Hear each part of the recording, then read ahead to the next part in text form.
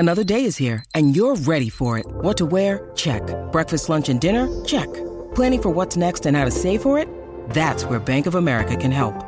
For your financial to-dos, Bank of America has experts ready to help get you closer to your goals. Get started at one of our local financial centers or 24/7 in our mobile banking app. Find a location near you at bankofamerica.com/talktous. What would you like the power to do? Mobile banking requires downloading the app and is only available for select devices. Message and data rates may apply. Bank of America N.A., member FDIC. When you need mealtime inspiration, it's worth shopping Kroger, where you'll find over 30,000 mouth-watering choices that excite your inner foodie. And no matter what tasty choice you make, you'll enjoy our everyday low prices, plus extra ways to save, like digital coupons worth over $600 each week. You can also save up to $1 off per gallon at the pump with fuel points. More savings and more inspiring flavors make shopping Kroger worth it every time. Kroger, fresh for everyone. Fuel restrictions apply.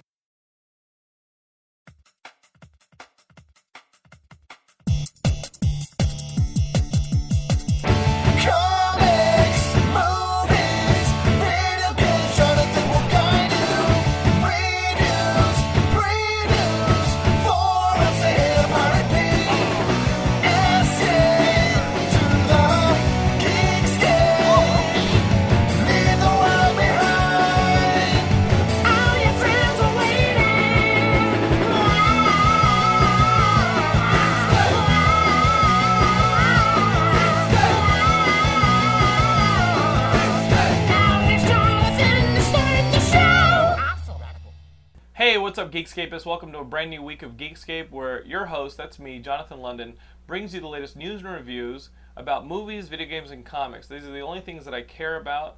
I'm guessing if you're watching, these are the only things that you care about. And to help guide us through the last week is what do I have, Gilmore? Gilmore's over here, our camera guy. Brian Gilmore over here, our producer, is over here.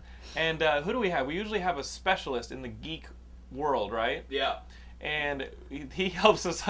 Gilmore's drinking from a cup. This is what I see. Guys, you don't see this in the magic of Geekscape, but this is all I see. I see Gilmore over there going, "Yep." Oh. Not so upstanding now that your girlfriend's gone. I feel empty. Yeah, he feels empty. So, guys, I'm always joined by a co-host. This week, I've got Adrian Colesbury. Hello. He's going to be talking geek stuff, nerd stuff. He's the author of a brand new book that's pretty useful. I've been starting to read it. It's called How to Make Love to Adrian Colesbury. It may only be useful to Adrian Colesbury. He may be the recipient of the, It's like a 5-page book on how to pleasure him. with 3 steps. Yeah. No, this book, we're going to talk about it, but I met Adrian a couple weeks ago when we were doing stand-up together, and I asked him, I said, "So what's your book?" I knew he was an author, and he said, "How to Make Love to Adrian Colesbury," and I'm like, that's pretty self-serving. That's great. So, I mean, if you're going to do it, might as well do it right? It was then that I actually saw him perform, and I found myself wanting to make love to Adrian Colesbury. So when the book came in the mail yesterday, I found it very useful, and we'll see if some of those techniques work later on in the show. Adrian, thanks for coming on Geekscape. Thank you for having me, Jonathan. So, Adrian, welcome to my office / Geekscape set. It's a wonderland in here. What's great is the audience is like, oh great, they're going to review Harry Potter, and they brought a guy from Harry Potter. He's got like they brought a grown-up Harry Potter. True. So are you a fan of the Harry Potter stuff? That was the big movie this week. Are you a fan of like the Harry Potter stuff? Not the movies. Okay, but you read the books. I read part of the books and kind of understood it and didn't read the rest of it. They're like Yates. You can't really get through them. They're hard to understand. Well, no. Nice. I appreciate you busting my balls for that. But like, no, I kind of exactly. It's like getting through Rape at the Lock or something else. Not to change for Blake. But no, it's I mean, I understand why kids got so freaking psyched, and I understand why adults got so psyched about it. It's a super cool series where you just get completely lost in this completely different universe and stuff. But I never took the time to actually read them. As an author, is that just not, as a well-written author, is that just child's? Well, I don't think it was necessarily child's literature. Yeah. I think it was definitely, she absolutely got everybody. She cast a wide net. The Michael Bay of authors, would you say? Yes, right. But she caught everybody. But I didn't actually feel like there was a lot I could learn from it. I hate to feel that seems condescending. Cut to Adrian in his backyard, actually trying to cast fucking spells. You see, Adrian wrote a book called How to Make Love to Adrian Colesbury because he thinks almost all books should be how-to books. Right, exactly. And so reading Harry Potter, Yes. and he's sitting there with a wand in the backyard. I made the mistake. None of this worked. I can see how that disappointment led you to not read the remainder of the series. Yeah, exactly. So what was the process after your disappointment with the Harry Potter books? What was the process Just of sitting there taking notes on the end of the book. Right. Yeah, I right. can. He's like, okay, I have Newt. He's writing down like ingredients and The shit. ingredients. Where do I get these things? So he just wants to be. He just wanted to be invited to Hogwarts, or is that the name of it? Hogwarts. I have not read the books. I've not. I've seen I saw the first movie because I was like, hey, what's all this Harry Potter It stuff? sucked. No. Saw the first movie, and then I think when number 4 came, I didn't see another one. When number 4 came out, I was in Austin with nothing to do. You know when you go home to see your parents, and you see your parents for like 2 days, and then you're like, One of those days you have to fill up some time. Yeah, you're like, now what do I do? totally. Yeah. Graham Douglas, who you guys know. I almost saw year 1 because my mom was in town. Oh, that's fucked up. If you were under 18, you could have been taken away from her. She would have liked it. Yeah, Graham was in town and we were stranded, and Graham's a big Harry Potter fan, and he's like, you want to go see number 4 with me? And I was like, can you tell me what the hell's going on? And he's like, it's just wizards. So I was like, okay, got it. Yeah. So I think I saw 1 and 4. Are those good, Gilmore? No. I saw the one that had like a labyrinth at the end. Oh, actually, With no, the 4 chess was good. game? Yeah, 4 was that the best chess one. game? The 4 live was chess? my favorite one. Yeah. Supposedly they only get better from there on out. This one's supposedly the best.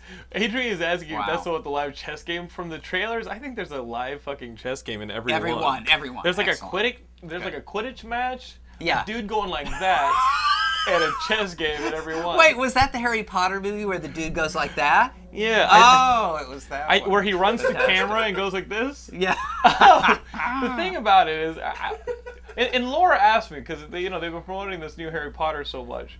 Laura's like, "Do you have any interest in reading those books?" I was like, "Sweetie, I can't get through books. The last book I read was Steve Martin's biography. I read The Road. But let's talk. If you guys want to read a review of Harry Potter, you're not going to get it on the show, is what you're getting. What you're guessing by now. Go to Geekscape.net. Our very talented writer William Bibbiani has actually written a review of this new Harry Potter movie. Because we get invited to screenings now. We do. Wow. Gilmore, who's in charge of our features, has a whole week at Comic-Con lined up for us. So next episode, you guys are going to start getting a slew of Comic-Con stuff. But this week, we're going to skip the Harry Potter, go to Geekscape.net to read that review from William. But then we got to talk to Adrian Colesbury about his book, because this is the next book I'm going to read. And I started reading it because it came yesterday. And I got to tell you, let's see if I'm doing this right. Nice. Starting out okay. No, Oh, nice. this book, it's how would you describe this? 'Cause- Well, it's an absurdist how-to book. Right. Obviously absurdist. Oh, okay. Yeah. I was taking it so literally. No, it kind of I think takes the piss out of the concept that you can write a book with a title such as How to Make Love to Men or How to Make Love to Women. That's just ridiculous. To me, that's the most ridiculous project in the world, writing a book about how to make love to men. There's only one kind. Like we're Right. a monolith. I've never even thought about that because I dismiss those kind of books so quickly. Right.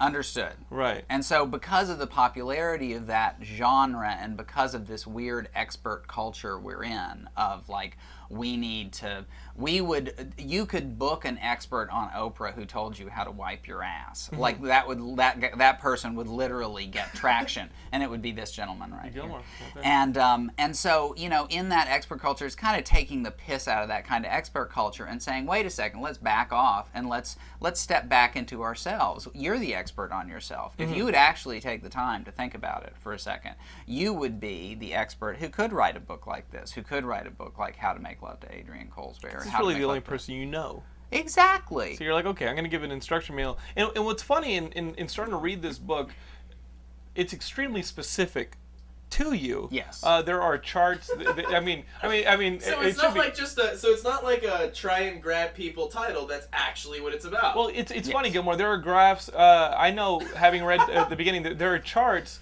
I know the 11 women that Adrian had slept with up to the writing of this book. I know their size. I know their shape. There's a bit about how shape isn't. Just getting into it. It's not about your size. It's not about this. Adrian takes all types. Right. You even have a Right. chart that's like, let me show you how 99% of women fall into something I would bang. Right. Exactly, There we or go. make love to. Yes. So, and I will give you examples from my life Right. that illustrate this point. It is told in a really dry way. But what Adrian does when he's writing this book, what you're doing is you even though you're being extremely specific, you are turning yourself into an everyman.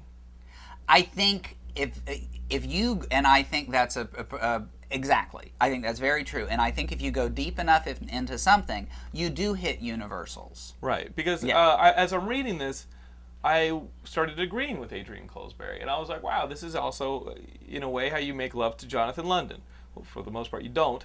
But but I'm reading this, I was like, oh yeah, I like that too, Adrian. I do like Right. that, and So in that respect, I think our readers- it achieves what a lot of those kinds of books would do, only using less than general examples. I think it achieves what a lot of those books miss. Like, I told you how dismissive I am of a book that says, oh, everyone should listen to me and I'll tell you how to fix your credit score. Or I'll tell you I was thinking how... about sex books. Or sex books, or Right. advice books, or relationship books. I'm dismissive of those because they are the Michael Bay books. They are Right. the wide net. Exactly. So far in reading this, there's a resonance to it because you are aiming so specifically that I'm actually stepping into your shoes. Right. Oh, good. So, Okay. Great. So if you guys are like, why the hell would I want to get a book to learn how to bang the dude from Geekscape? Know that in reading this, not only are you going to laugh. I don't know how to bang no dude. That Harry Potter queer over there on the right side, I don't want him. I know exactly the listener who's talking like that too. All right? I want to know. I want to know. I know. I got my Commodore 64 started, downloaded Geekscape, and this is the garbage you give me. Guys, don't shy away from picking up this book. There was a part that I had just read before you came over. Not legal disclaimers. I'd read this bit, and let me see. It's early because I just started reading it, but everyone has their ugliest part. You know, the part of your body that is your ugliest. Gilmore, what would be your ugliest part? Like physically on your body. I don't know. the part you're insecure Well, about. I mean, as I geek, have shitty toenails. okay, that's it. That's it. Pretty confident.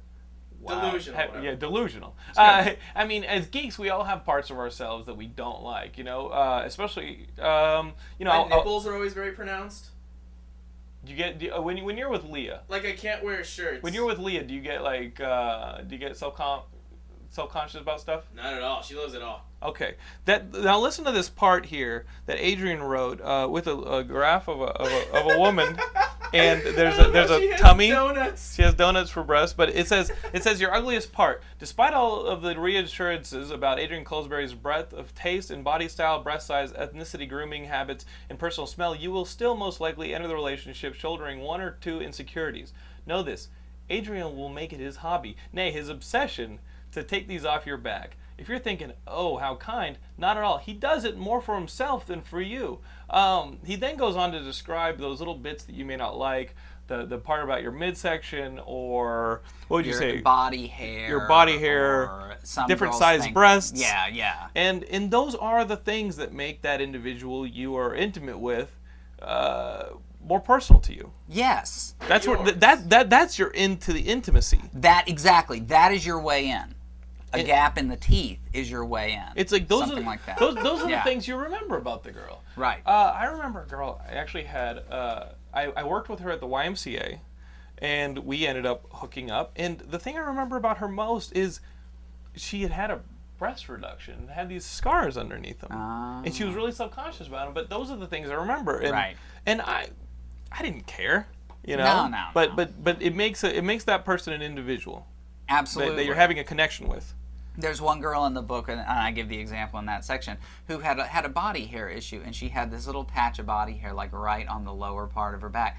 I was constantly just petting that little patch of body hair. That's fine. Because it's great. It was great. It is. It's cute. And I knew that she was self-conscious about that, and I knew she thought, I think she had this thought like, oh my God, I'm good with a guy until he finds that little patch of body hair and he's going to be so turned off. And so my thought was, in this ugliest part thing, and I express it there, is that if I'm constantly loving that little part of her body, and then that will communicate to her, no, I love you. I'm not going to get turned off when I find that. I'm going to find it immediately. Right. That's exactly what I do. So, it's yeah, and this is where that's what I'm saying. And everybody what people does. should do, though, right? Yes, I think people should do that. This book, I'm reading this book, and I'm like, oh, okay, because sometimes Laura's not in the mood for some reason or another, and this is a useful way of saying, you know what, celebrate these things about each other, and that is your into intimacy. I'm sure that Adrian, you know, watching TV, whatever his relationship was with this girl, when he's petting this thing, that is a doorway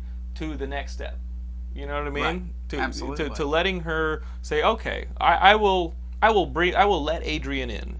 If he's cool petting my Shadow of the Colossus patch, it's a video game where you have to grab big old Colossus by the hair and climb them. Right. If but he's your cool Shadow with of the that, Colossus patch would actually be a piece of your body that would be stone that would kill you. Remember that video game? You had to like climb on their hair and then climb onto the patches and stab them with a knife. So if you're cool with that, then that is your insight. That is your doorway into an intimate life. I think. I mean, that's an insight that a book that aims wide may not tell you. Yeah, would I think miss. Whereas if in any situation, like I said, you go deeply and specifically enough into something that's very, very, very small in scope, then I think you can hit universals and hit things like that. That it's so cool that you're like, oh my God, I do that. And maybe you thought, oh, I'm the only person who does that, or maybe that's a unique thing. But I think it's a wonderful, kind, loving way to approach them. And also, if you convince a woman that you love her ugly part, boy, you can. That's the door to kink it up too. Right. Like if you, Yeah. Because you can't argue with results. No. Leah doesn't have a tail, does she? Yes. The crazy thing here is, massage it. Guys, put Ben Gay on it.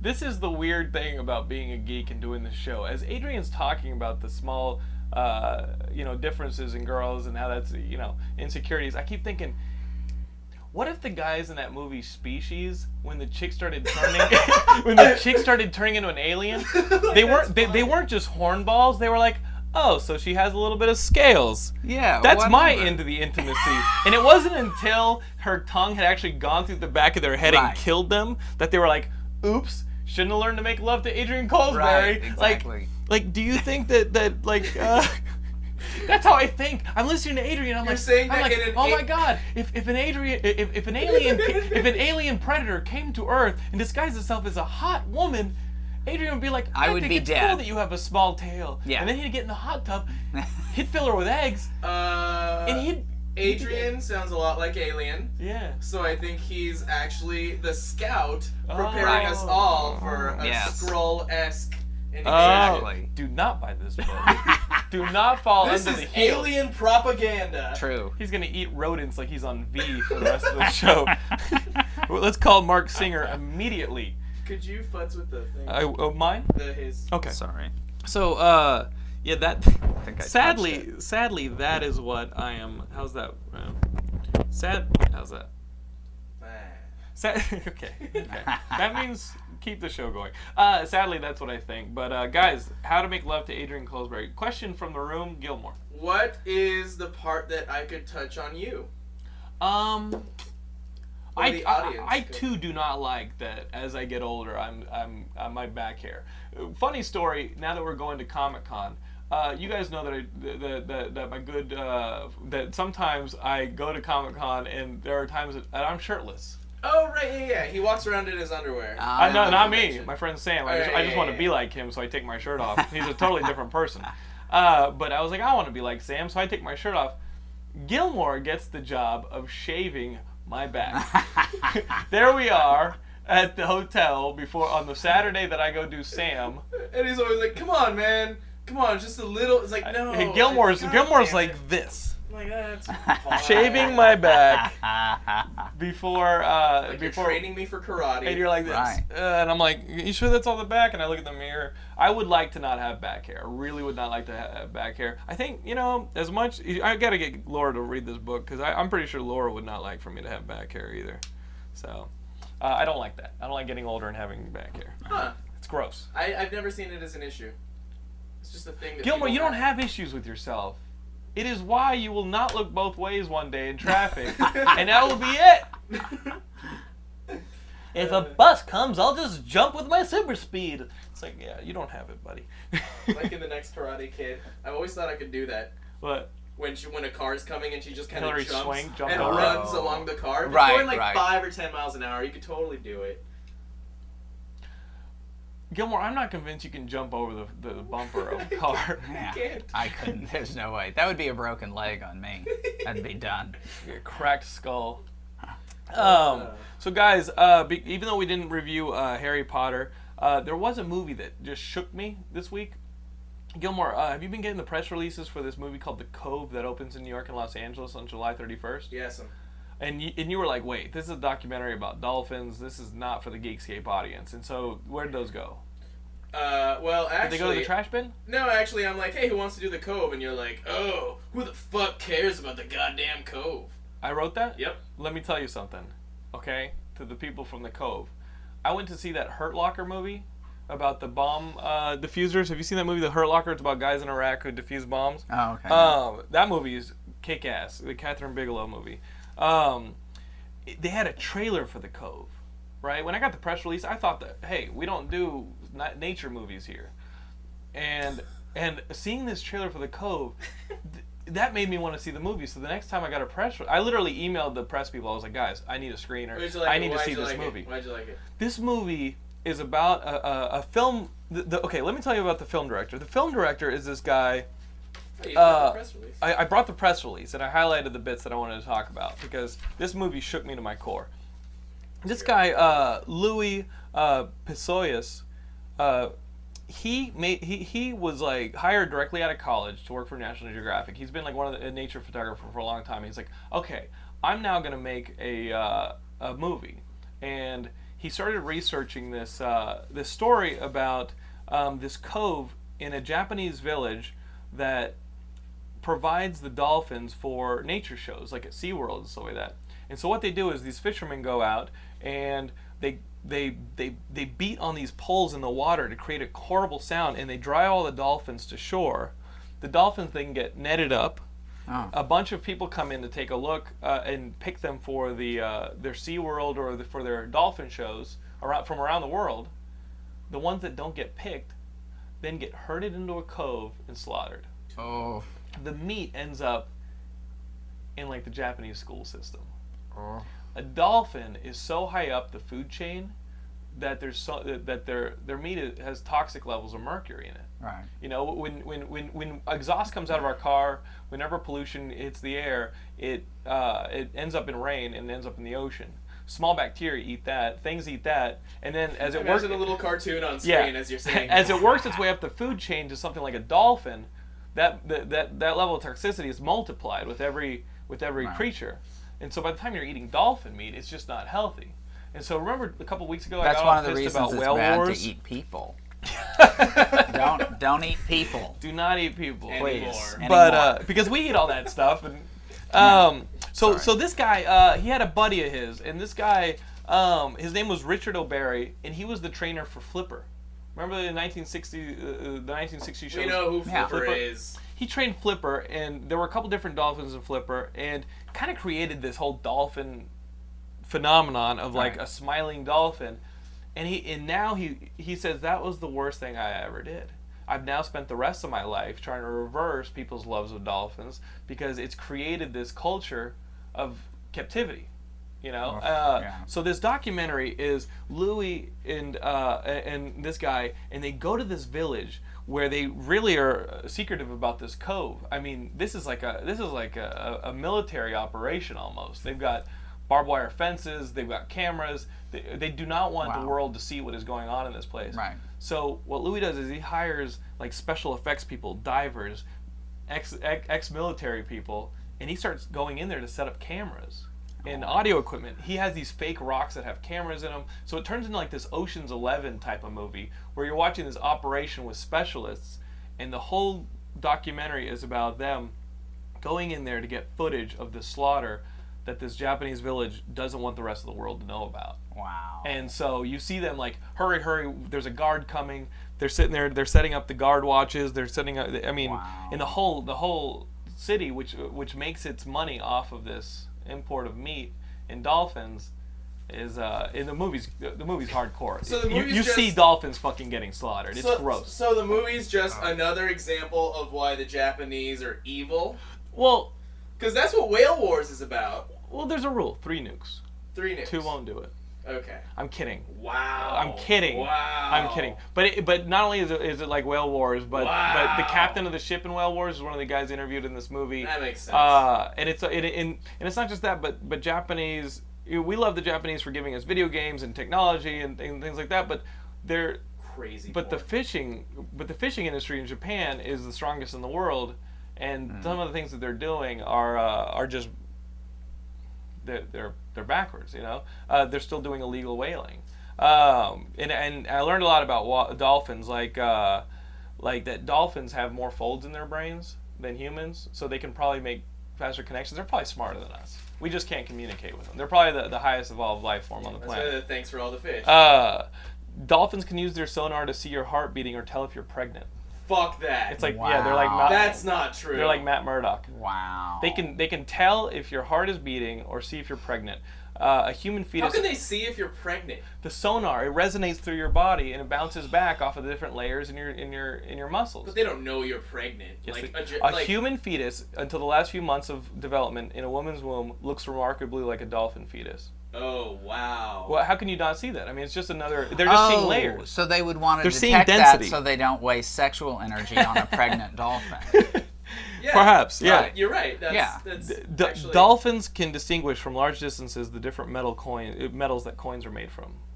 Wow. Dolphins can hear and communicate in a far larger range than This humans is copper. can. Yeah, but they know the density, right? Okay. No, you don't even know that. Clicks are thought to be used primarily for echolocation and whistles for communication. A dolphin can That's click. just like Listen to this. Wow. A dolphin can click 1,000 times a second, and some people think that they can use their clicks to stun potential prey. Navy tests, even 100 miles away, dolphins and whales can hear them at 140 decibels. To us, it's like if we were standing next to an F-15 jet taking off. Like some of those 100 miles away, some of those Navy tests, that's what they sound like to a dolphin or whale. Wow. This is the fact that freaked me out about blue whales. In deep ocean channels, a blue whale can literally communicate with whales around the world. A blue whale is the loudest animal on Earth, making sounds from 155 to 188 decibels. That's some Aquaman shit. Yeah. Fin whales can alert others from hundreds of miles away, and that way they can save each other from starvation or extinction. Like, hey, there's food over here. Okay, dude, they're gonna take over the Earth. That's how fucking Namor tells people to take when you how see, he storms New York. When you're reading Marvel comics and you see like the Submariner and all of a sudden he's got like these creatures from the deep. That's how he does it. That's how he does it. It's insane. So this movie, The Cove, guys, it's gonna come out in LA and New York, July 31st. After that, you're gonna start getting it in the different towns. Go see it because it won Best Documentary at Sundance, and it shook me for the rest of the night. I was so angry after seeing this movie. Do you have your bag? Do I have my bag of from the Comic-Con stuff? From the I don't. I mailed it. Oh, you motherfucker. You know, something I know about dolphins, not to drag it back to my favorite topic of sex, is that dolphins do experience sexual pleasure. And, well, most animals experience sexual pleasure, but they think dolphins have orgasms. Female dolphins. They think dolphins have orgasms? They think female dolphins have orgasms.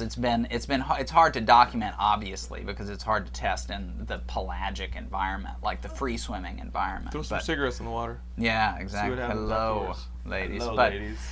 But they apparently, just like great apes females can have orgasms, and they think dolphin females might have orgasms too. That's nuts. I know.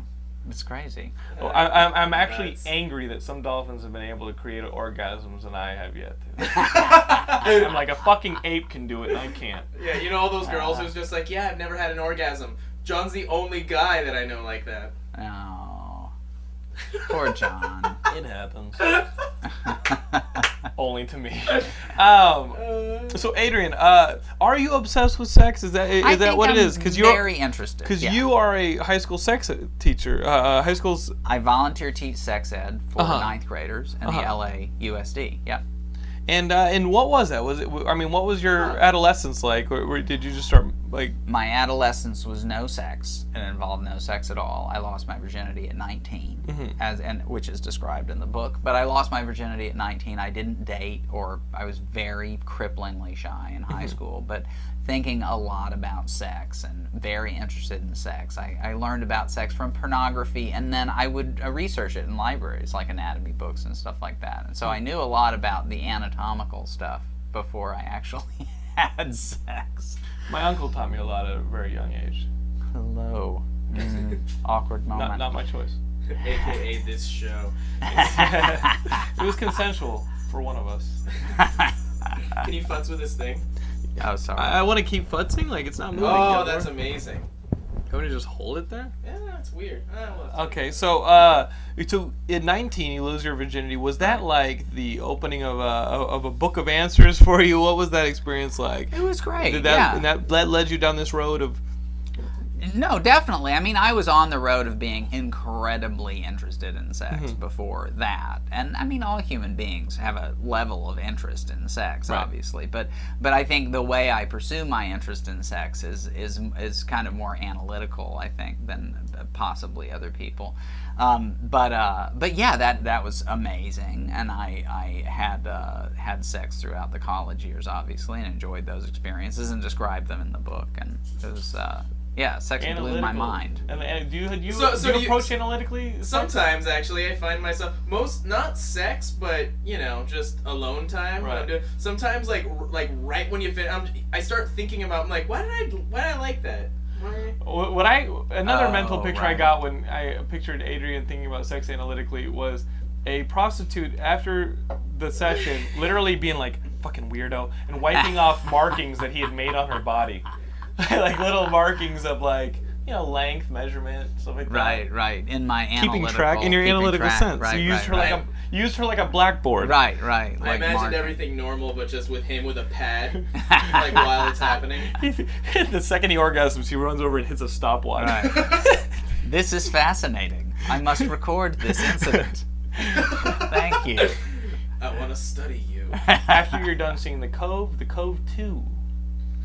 Right, more analysis. Exactly. Just me swimming.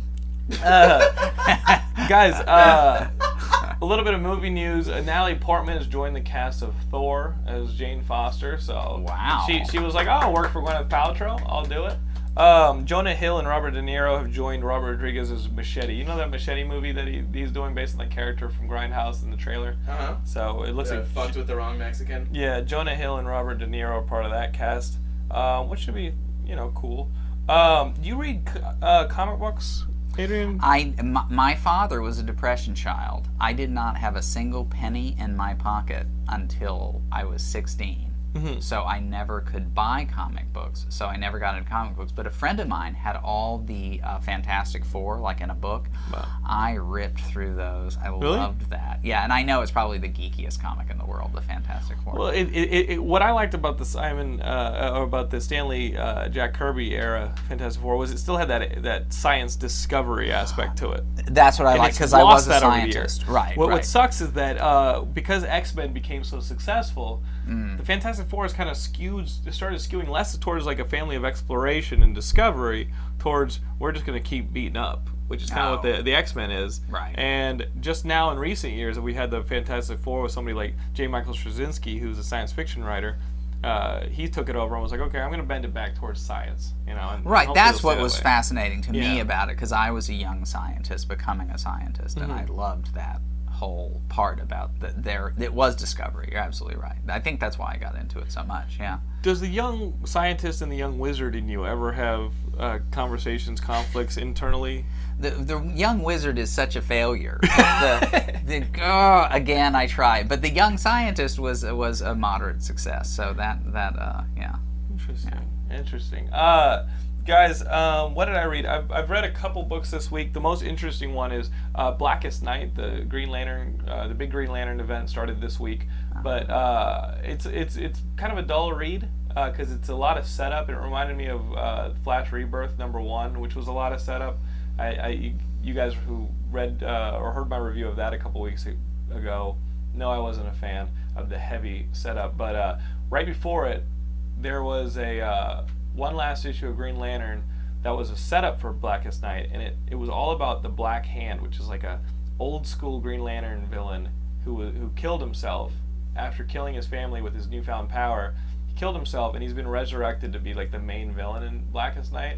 So Jeff Johns and Doug Mahnke did this issue just about his history to kind of bone you up for this crossover or for this event, and it was probably one of the top 5 comics I've read all year.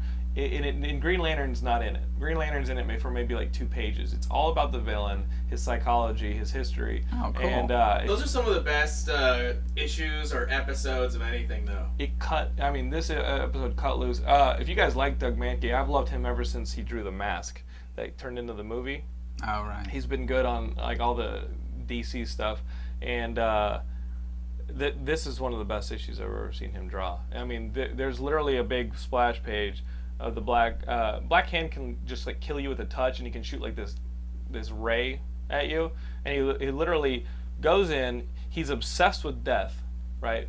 His father's a mortician. He's always been obsessed with death. He's always been a weird kid. He goes in. He's killed some people. The cops are looking for him. His family's eating dinner, wondering where he's been. The youngest kid opens the door, immediately gets killed. Kills his older brother, kills his mom, and then kills his dad, who's cowering behind the table. And then he sits among their corpses and was like, "Well, that was it." And he shoots the ray through his own head, and there's like a splash page of his head with like his brains coming out. Hardcore shit. And Doug Mahnke draws it to like the detail. Wow. So the pacing's awesome. If you guys are about to jump into Blackest Night because of this, go back 1 issue in the Green Lantern books and pick up this one. Because like most of you, I was like, who the fuck is this guy? I don't know who he is. I like it. That writer especially is pretty good at taking old, forgotten villains and revamping them and making them kind of badasses for so they can just be reused. You know what they tell you. There's no bad ideas, just bad execution. Most of those bad villains are like that. Precisely true. There's some bad ideas. I don't know. I get people coming up to me now that I've written the book, and they say, "Hey, I have an idea for the book," and my whole reaction is, "You don't have to tell me the idea. It's a fantastic idea. I don't care if it's about a cannibalistic gopher who loves cheese or whatever. I don't care what the idea is. If you execute the shit out of this, it's a winner. You just have to be willing to put in the years that it takes to execute an idea well enough." How long did it take you to write the book? 2.5 years for the writer's draft, and then 4 years to get to this point. So the selling and polishing process, getting it through the pros, who were brilliant, was 4 years. So 6.5 years. Wow. How has the reaction been now that the book's been out a couple days? It's been mostly I'm still dealing with the pre-reaction. Right. Like you reacted to the book before the actual date, or I guess you did get it. I got it on the date, yeah. But most people, the reaction has been fantastic. The reaction has been really terrific. I thought that people would have a misunderstanding of the book and understand the book as kind of a lad's book, kind of a I score with women and there's another notch on my bedpost or whatever like that. And people have really gotten the book. They have understood very well that it's not that it's a guy looking deeply into it, but in a hilarious way, and so in a really readable, hilarious way. And so I think I've been really happy with how people have gotten it. I got some great reviews on Geekscape.net. Oh yeah, I wrote up a little preview. I hadn't read it yet, but I wrote up a little preview about the book. I got to tell you, as soon as I got the book, I opened it up. I was pretty excited to read it. First words out of my mouth, it's fuck time. It's like, yeah, let's do this. Yeah. I was one of the guys.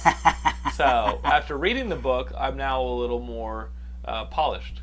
But at the time, I was like, let's get this book going. Hand in pants, just totally ready to go. So now that I've read it, I can actually approach lovemaking as a gentleman. and a scholar. So if you guys want to do that, this is the book to do it. Do it with. You don't do anything to this book but learn. The book does things to you. It's a relationship. You just kind of fall asleep and put it at your toes. As much as I'm joking, you bring your experiences to the book, and Adrian's bringing his experiences to you. Right. And that relationship happens as you're reading the book. No, I agree with that. I very much agree with that. Yeah, you do, because I'm a genius. Wait, what? No, but that is how I felt reading what I've been reading. Gilmore and I are going down to Comic-Con next week. Is there any plans to give a 4-color version of the book for some of us who don't read prose? I would love that. Yeah. Oh my God, I probably would couldn't love publish it in the U.S. to get with someone to do that. A How to Make Love to Adrian Colesbury comic, because right now, going through the book, you guys, there's so many graphs and charts, because again, he's approaching everything analytically, and it adds comedy. Yeah, you're right. You know what you could do? I don't see how it took 6.5 years with all those charts and graphs. It's not a whole lot of words in there. You could do it like a Scott McCloud book. You read Scott McCloud? I will do it. Scott McCloud is a guy who did what is the guide to reading how to make comics. How to read comics. How to read comics. Oh wow! And it's sort of like an analytic look at comic books. I would adore that. Nice guy. I would love to get it in a different medium. You know, like I like exploring things from different. We made some trailers for the book. I don't know if you saw the trailers. Site, yeah. Oh, that's right. Very cool. So I love like coming at it from different angles. I read an excerpt from the book, and there's a guy I know who's doing a little claymation kind of thing to like go along with the excerpt. I mean, it's a 10-minute excerpt, so it's not. I mean, he's not going to spend the next year of his life doing some claymation thing to it. Wow. But it'll be very simple. But really, I think he has some really cool ideas. So I'm looking forward to that. But I love coming at the book from different angles and coming at the topic from different angles. I would love it if somebody wanted to do a 4-color thing.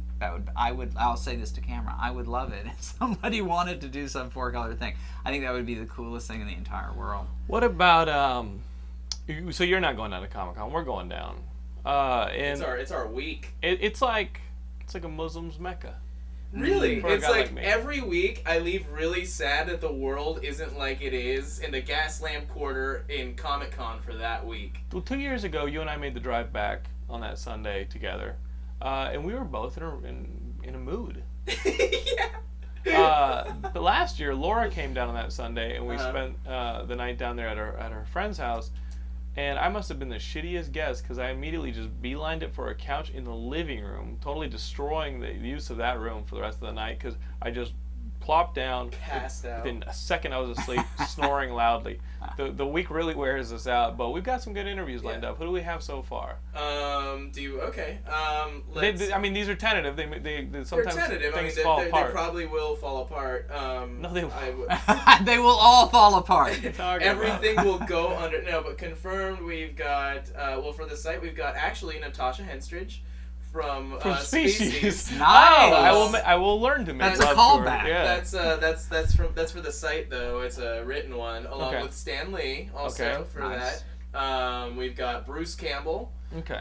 We've got the writer of the movie Orphan, which I don't know if you've been reading my Facebook, but I've been fascinated with this movie. Because that girl's got a unibrow? Yeah, no, if you see like the Frida trailer... Kahlo as a murderous child. If you see the trailer, she is either an adult, a demon, a ghost, or a telepath. Because they've been playing up this whole little, like, what's Esther's secret? It's like, you'll never guess the secret. And it's like, motherfucker... Oh, is that the hook? Yeah, so it's like, motherfucker, I've got 4 guesses, and I want to ask that writer next week, which one of my guesses? What if Esther has a Quato who's telling her what to do, like in Total Recall? That's 5. Okay. That's 5 guesses now. Possible. Open your mind, Quaid. But an adult, a Remember demon, that? That movie was the bomb. A ghost, a telepath, or a twin evil Quato. Yeah. I'm leaning towards adult. I don't know. Because she has that weird little part where she's like trying to seduce Peter Sarsgaard, and then that other part where she like hops out of the bed and it's like. Wah! Yeah, but some of that's just sound design for the trailer. Yeah, I've taken that into account, but she's got a secret, and I think it's one of those things. So we've got that guy. You know that trailer where the girl's like murderous, like they adopt her? I can't wait for the adoption rates in this country to plummet. There's a movie about it, the family who adopts a girl, and then she goes about trying to kill the rest of the family. Yeah, it's like, thanks a lot. Like, what was this guy thinking? It's like, I want abortion rates to you know go what they were through the thinking? roof. Money for myself. F those little kids. Not my Who needs a home? It's not my fault you're not loved. I think It's not my fault Daddy wanted a boy. I think we've got the guys from Saw 5. It looks like we're gonna get Jim Lee, Jeff Johns. Oh, Jeff Johns, who we just talked about his awesome fucking writing. Yeah, I mean, it's a bunch of people. Hopefully some good celebrities, maybe the cast of It's Always Sunny, people like that. Can I interview Bruce cool. Campbell? Is that okay? Yeah, no, that's you. Okay. That's okay. you. I just want to... Because I talked to him on the phone. Yeah, no, that's a follow-up. That's why I get Kirkman. I have a theory about Oh. Bruce Campbell. I think Jim Carrey is essentially doing a Bruce Campbell imitation. Mm.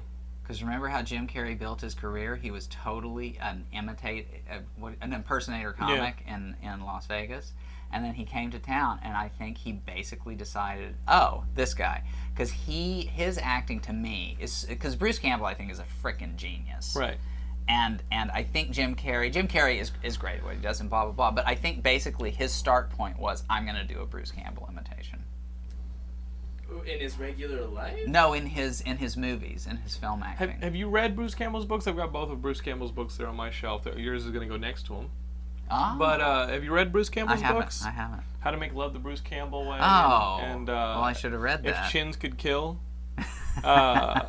He's got like a book about his acting, and he's got a book that seems like an instructional as well. So nice. Go check that out. I'll check it out. So guys, we're looking forward to Comic-Con. Video games. How are we doing on time, Gilmore? We're great. We got 15 left. Okay. Oh, fantastic. You guys know I came to LA as a filmmaker with one idea. I want to remake Monkey Island into a movie. The original Monkey Island, Secret of Monkey Island video game just got released on Xbox Live this past week as a special edition where they basically took the old game and they gave it new graphics and music and sound effects. And I've been playing through that. And it's weird, this feeling that I got, because the last time I really played it was in 1990 or 91 as a 12, 13-year-old.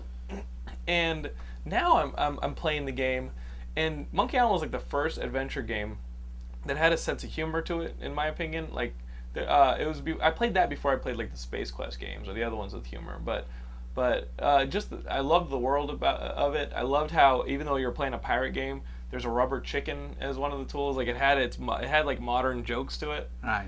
And playing, and then after it, there were not only 3 sequels, but a bunch of it started a whole bunch of LucasArts adventure games that had that kind of humor and referential bits to it, and they built upon it. Now going back to the original, it does feel like there's stuff missing. You know, like playing it again, it does feel basic to me. And I'm playing it, and I'm like, wow, I loved it as a kid. I'm loving it now for nostalgia. But when it comes down to it, you know, it is the difference between watching. You know, it makes it a simpler game. Now, would you have cheated during those games? Would I have cheated? You couldn't cheat, really. Yes, you can. With the original Secret of Monkey Island, like with those games, you got to kind of sit there and figure it out because there's no internet, there's no Google, there's no. Basically, those adventure games, you had to be the first among your friends to beat it because that made you an authority. And that, you know what I mean? Today it would be like the kid with the best score on Halo. Back then, fuck it, I figured out how to open the monkey to get it down, the monkey head in the island to get down into the underground. I know what you mean. I was had to the race first to be the kid first to figure out, not to show my age, wizardry. Oh, okay. Yeah, I was the first kid to figure out wizardry in my group. And immediately you're the authority. Everybody respects you. How do you get that guy? You have to train with the Murphy's Ghost, and then you have to go there. People who weren't talking to you at recess before. Right. Just like, dude, I'll give you my Jello. I swear to God. Adrian, we do have audience members at that age. Oh, who would have? Oh, remember Wizardry? Like Satori, totally played that game. Yeah. I was totally like Saturday mornings. I would wake up early when I spent my night with a friend who had the game, and I would train on the Murphy's goes until I got this super powerful figure who could go kill the wizard. Now imagine like that game being the exact same game but getting reskinned and playing through it again. You know, there have been so many advancements since. Yeah, you can't go back like that. Technology is cruel. Technology is an enabler, but it's also an axe that destroys what came before. Not Maniac Mansion. Not Maniac Mansion. Well, they might release Maniac Mansion again in Day of the Tentacle. There is one detail in the game. There's a beach in this game that had little stone idols sticking out of it in the game, and if you guys notice, there's a brand new idol in there. And it is the Tentacle from Day of the Tentacle, which is the sequel to Maniac Mansion. So That's awesome. Are they hinting? When you guys go down to the underground version area of the game, be on the lookout. There's one of the idols has been replaced. I think it was a Sam and Max idol in the original. It was not in the original. It was just a regular idol. They replaced it with little Day of the Tentacle tentacles. That's awesome. But guys. I can't imagine that. But speaking of technology enabling, like, I guess when you got to Monkey Island 2, that started opening up like bulletin boards that you could email, that you could dial into. Remember BBSs? Yes. You could dial into and you Yes. could trade stuff. Even then, it was a pain in the ass to get answers. It's such a pain. You're better off just sitting there Hacking away. working the game, right? I would say that anybody who worked that hard to get the answers should just work that hard at the game. But I think we know someone who cheated their way through Monkey Island 2. Do you want to tell this story, Brian? Yeah, sure. So I'm speaking with my girlfriend, my best friend's sister. Let me set this up. Hey, Adrian, Aaliyah is the sister of a guy who's been doing Geekscape with us for a long time. Our friend Ben Dunn is part of the Geekscape crew. Oh, okay. It became quite a scandal when Gilmore started dating his sister. It became a little incestuous. But that relationship's worked out. Until the inevitable blood feud, but Leah contacted. Go ahead. So Leah calls me because there's a Dunn family reunion going on right now in St. Louis this weekend, or this past weekend for you guys. Yeah. And I get a call, and she just starts spouting off like just directions, just like take 3 steps to the left and then turn to the right. And she's like, "Do you still not know what this is?" I'm like, "No." And then she's just like, tell them that you're looking for your cousin Guybrush. And I'm like, oh my god. And she's just like, it's Monkey Island 2. And I'm like, what? Why are you reading this? She's just like, I'm in Ben's old room, and I just found a walkthrough of the entire game that he printed out and got. And so I immediately called Jonathan, and his reaction is just silence. I expect us to laugh our asses off together. John is just... I'm disappointed. I'm disappointed, Ben. Ben, I'm disappointed. I never understood people who wanted to cheat that elaborately because it's not the game then. It's like a movie. You've taken what is a game where you're cognitively trying to figure out what the rules are, and you've actually turned it into a movie that's kind of a lame movie. Everyone has that fuck it limit, but at least give it a try.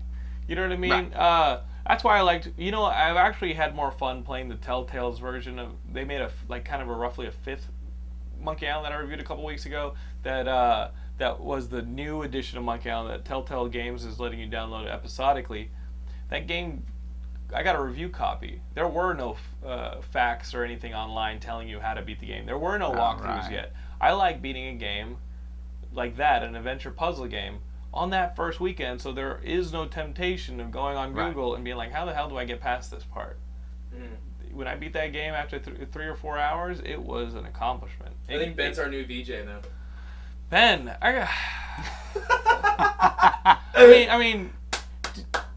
the question really is, do people change? No. I mean, You're going deep.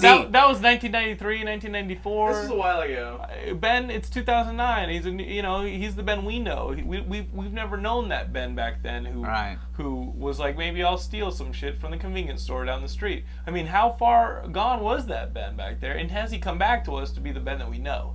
If he was willing to cheat on Monkey Island 2, what else was he capable of back then? Is he worse or better now? That's really what I mean. Like Orphan is based on Ben now. That's what this shit got opened up. Maybe his failure tolerance increased as he became an adult. Just because of experience? Just because of experience. He realized that failure wasn't toxic and that you could fail and pick yourself back up, and now he's... It would explain a lot. Is he failure phobic? Oh, I don't know. I've never heard that term before. Well, I would like to think everyone is. I mean, I think like stand-up teaches you to fail. Right. Stand-up is a beautiful device. I learned how to fail as a stand-up because you are going to bomb and you are going to throw a joke out there that just completely sucks, you know? And it's going to be like... you do it multiple times in a set. Yes. It is your set. It's your entire set. You're just sitting there eating it up with a spoon. And you really need to learn as a stand-up to, like, deal with failure. And that's exactly where I learned how to deal with failure. But I think in life, we all learn it at some point, or you're not going to have a nice time. So perhaps Ben learned back then just to give up. I'll just get the answers. I'll just give up. Do you believe he's been giving up ever since? You have to fight to earn things in this world. What do you think? Audience? That is the poll question for the week.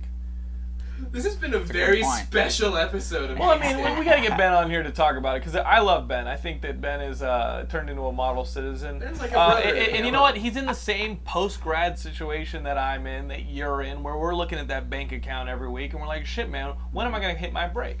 When am I going to publish my How to Make Love to Jonathan Lennon book that's going to shoot up the charts and let me retire to a mansion up in the hills? Thank you. When am I going to hit my home run? Right. But that post-grad depression, it lasts for a long time, and you sit there and go, man, am I a fucking failure? You spend a decade plus of your life being like, where am I going? Am I a failure?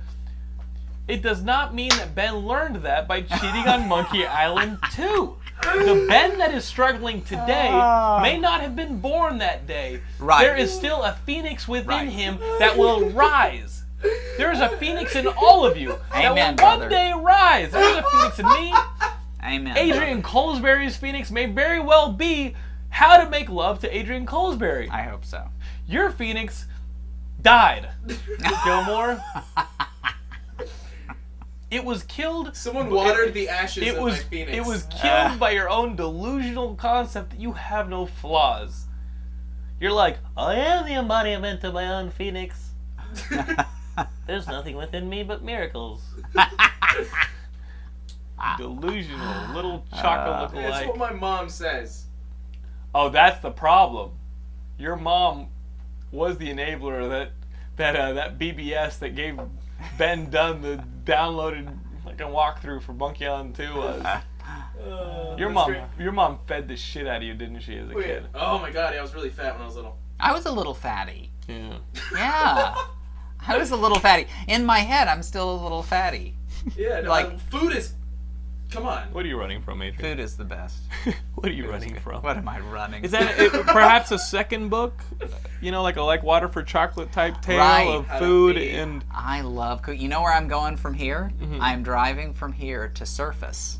Okay. Do you know Surface? No, I don't know It's a Surface. cooking supply store on the corner of National and Washington. Oh. It is a frickin' cook's That's like paradise. his trip It's to the comic book amazing. store. Right. It is. It Wow. very much is. Oh, a flan mold. Oh my God. You know, so I'll enjoy And that. do you think maybe the next book is about food and arousal? You can't ditch your obsession with sex totally. I'm not going to ditch it. I think my next book is probably going to be about the questions I get from kids in 9th grade classrooms because that is freaking hilarious. That's actually a really Can we good get a idea. preview, perhaps, a sampling? It's What is well, some like words? here's I've blogged on it. If you go to adriancolesbury.com, you can read a blog. But Okay. I blog on questions your children ask me, and one of them I talk about is kids ask me at first, will a girl like it if I pee on them? And I thought, oh my God, these are little freaks. Why are they such ninth little graders? freaks? 9th graders. And I thought, oh my God, they're getting so many blowjobs and they're so bored with it that now they're thinking about peeing on girls? That's disgusting and ungrateful, which I was mad about. But then it turns out, just to flash forward to the end of this, I hate ungratefulness. I'm a Southern man. But just flash forwarding to the end, it turns out that they weren't worried, they weren't wanting to pee on girls. It's the only thing they'd done with their penis, and so they were worried that they would pee on them. See? No R. Kelly's to be found. Right, no R. Kelly's yet, but So perhaps this book would be aimed at parents who've been thrown this question and be like, no, your son is not a freak. Right, that's kind of my point. Is kind of your kids are fine. The fact that they're finding porn on the internet is not making them into serial Cheating on rapists. Monkey Island 2. Cheating on Monkey Island 2 is very bad. Cheating on Monkey Island, all these things. Your kids are fine. This is the world they're coming into, and they're dealing with it just like I dealt with the world I came into, just like you dealt with the world you came into. And just because these kids' worlds is different from the world you came into, that I came into, for instance, and like I couldn't find porn on the internet immediately, doesn't mean that hell has set up shop on Earth, and it's fine. It's fine. They will deal with it. They understand that it's a fantasy. They understand that not every woman in the entire world is going to want to get your semen on their face and blah, blah, blah, blah, blah. It's actually kind of hard to get to that point. Yeah. So guys, Adrian Colesbury, the book is called How to Make Love to Adrian Colesbury. Go out and get it. You can get it off of Amazon. You can find it in bookstores. It's out on Gotham Press. Next week we're going to be at Comic-Con for episode 131 of Geekscape. But guys, thank you so much for coming on, Thank you, Adrian. Jonathan. Check out our website, geekscape.net. If you're on Facebook, add us as a fan. Just search for geekscape.net or Geekscape and become a fan. And then on Twitter, follow me. Jonathan London is my Twitter name. Twitter.com. Twitter.com/Jonathan London. So get on there and follow us. Yeah, and we will. No O, it's an A. It's an A. Right? It's an A. Thank you very much. But we will see you guys next week from San Diego. And again, Adrian Colesbury, How to Make Love to Adrian Colesbury. Get the book. You've been a great guest, dude. Thank you. This was wonderful. This was so fun. Cheers. He's not gonna go get cooking stuff because he has a hot date tonight, who will then put a tail through his head as she tries to get inseminated to take over our planet like a species. So. Right. Or she'll come to give him the rest of his plant, the rest of his orders. Yeah. I love that you have lizard eyes. I'm Alfred Molina. Remember when Alfred Molina was one of the dudes who died in that movie? I don't remember that at all. And Forrest Whitaker. Doc Ock. Forrest Whitaker, I remember. That shit. Yeah. For sure. That movie was badass. Yeah, good movie. See you guys next week. Okay, I love everything that we went through in this episode now. Like, we've never gotten this deep before. We've never talked about, like, life and shit for so long, and that the last bit that really powered you up stemmed from Ben cheating on Monkey Island 2. That was I have great. my passion. But that's not to talk about the book more, but That's the specific. That's the kind of thing. You get specific about something, like, really, should you have a cheat sheet for a book? And if you go deep enough into that issue, you know what you find? Life. At the end of every tunnel, if you have the balls to go deep enough, you find the deepest issues of life. So cheat on Monkey Island. So definitely cheat. We decided. Find that we all the should answers. Good job, Ben. Your life is about finding as many answers as you can, as fast as you can. Right. Right. I started doing something pretty cool. I started volunteering at the YMCA. I wanted to give back to the community, so I started coaching a basketball team made up of 8 to 10-year-olds. It's something I wanted to do for a long time, volunteer, give of myself to the community. But every time I tell my friends I'm doing this, I always get the most cynical response. They're always like, why the fuck would you want to do that? Why? Well, isn't it obvious? The hot moms. You see, when they're 8 to 10 years old, it gives the moms a chance to heal their shit up. This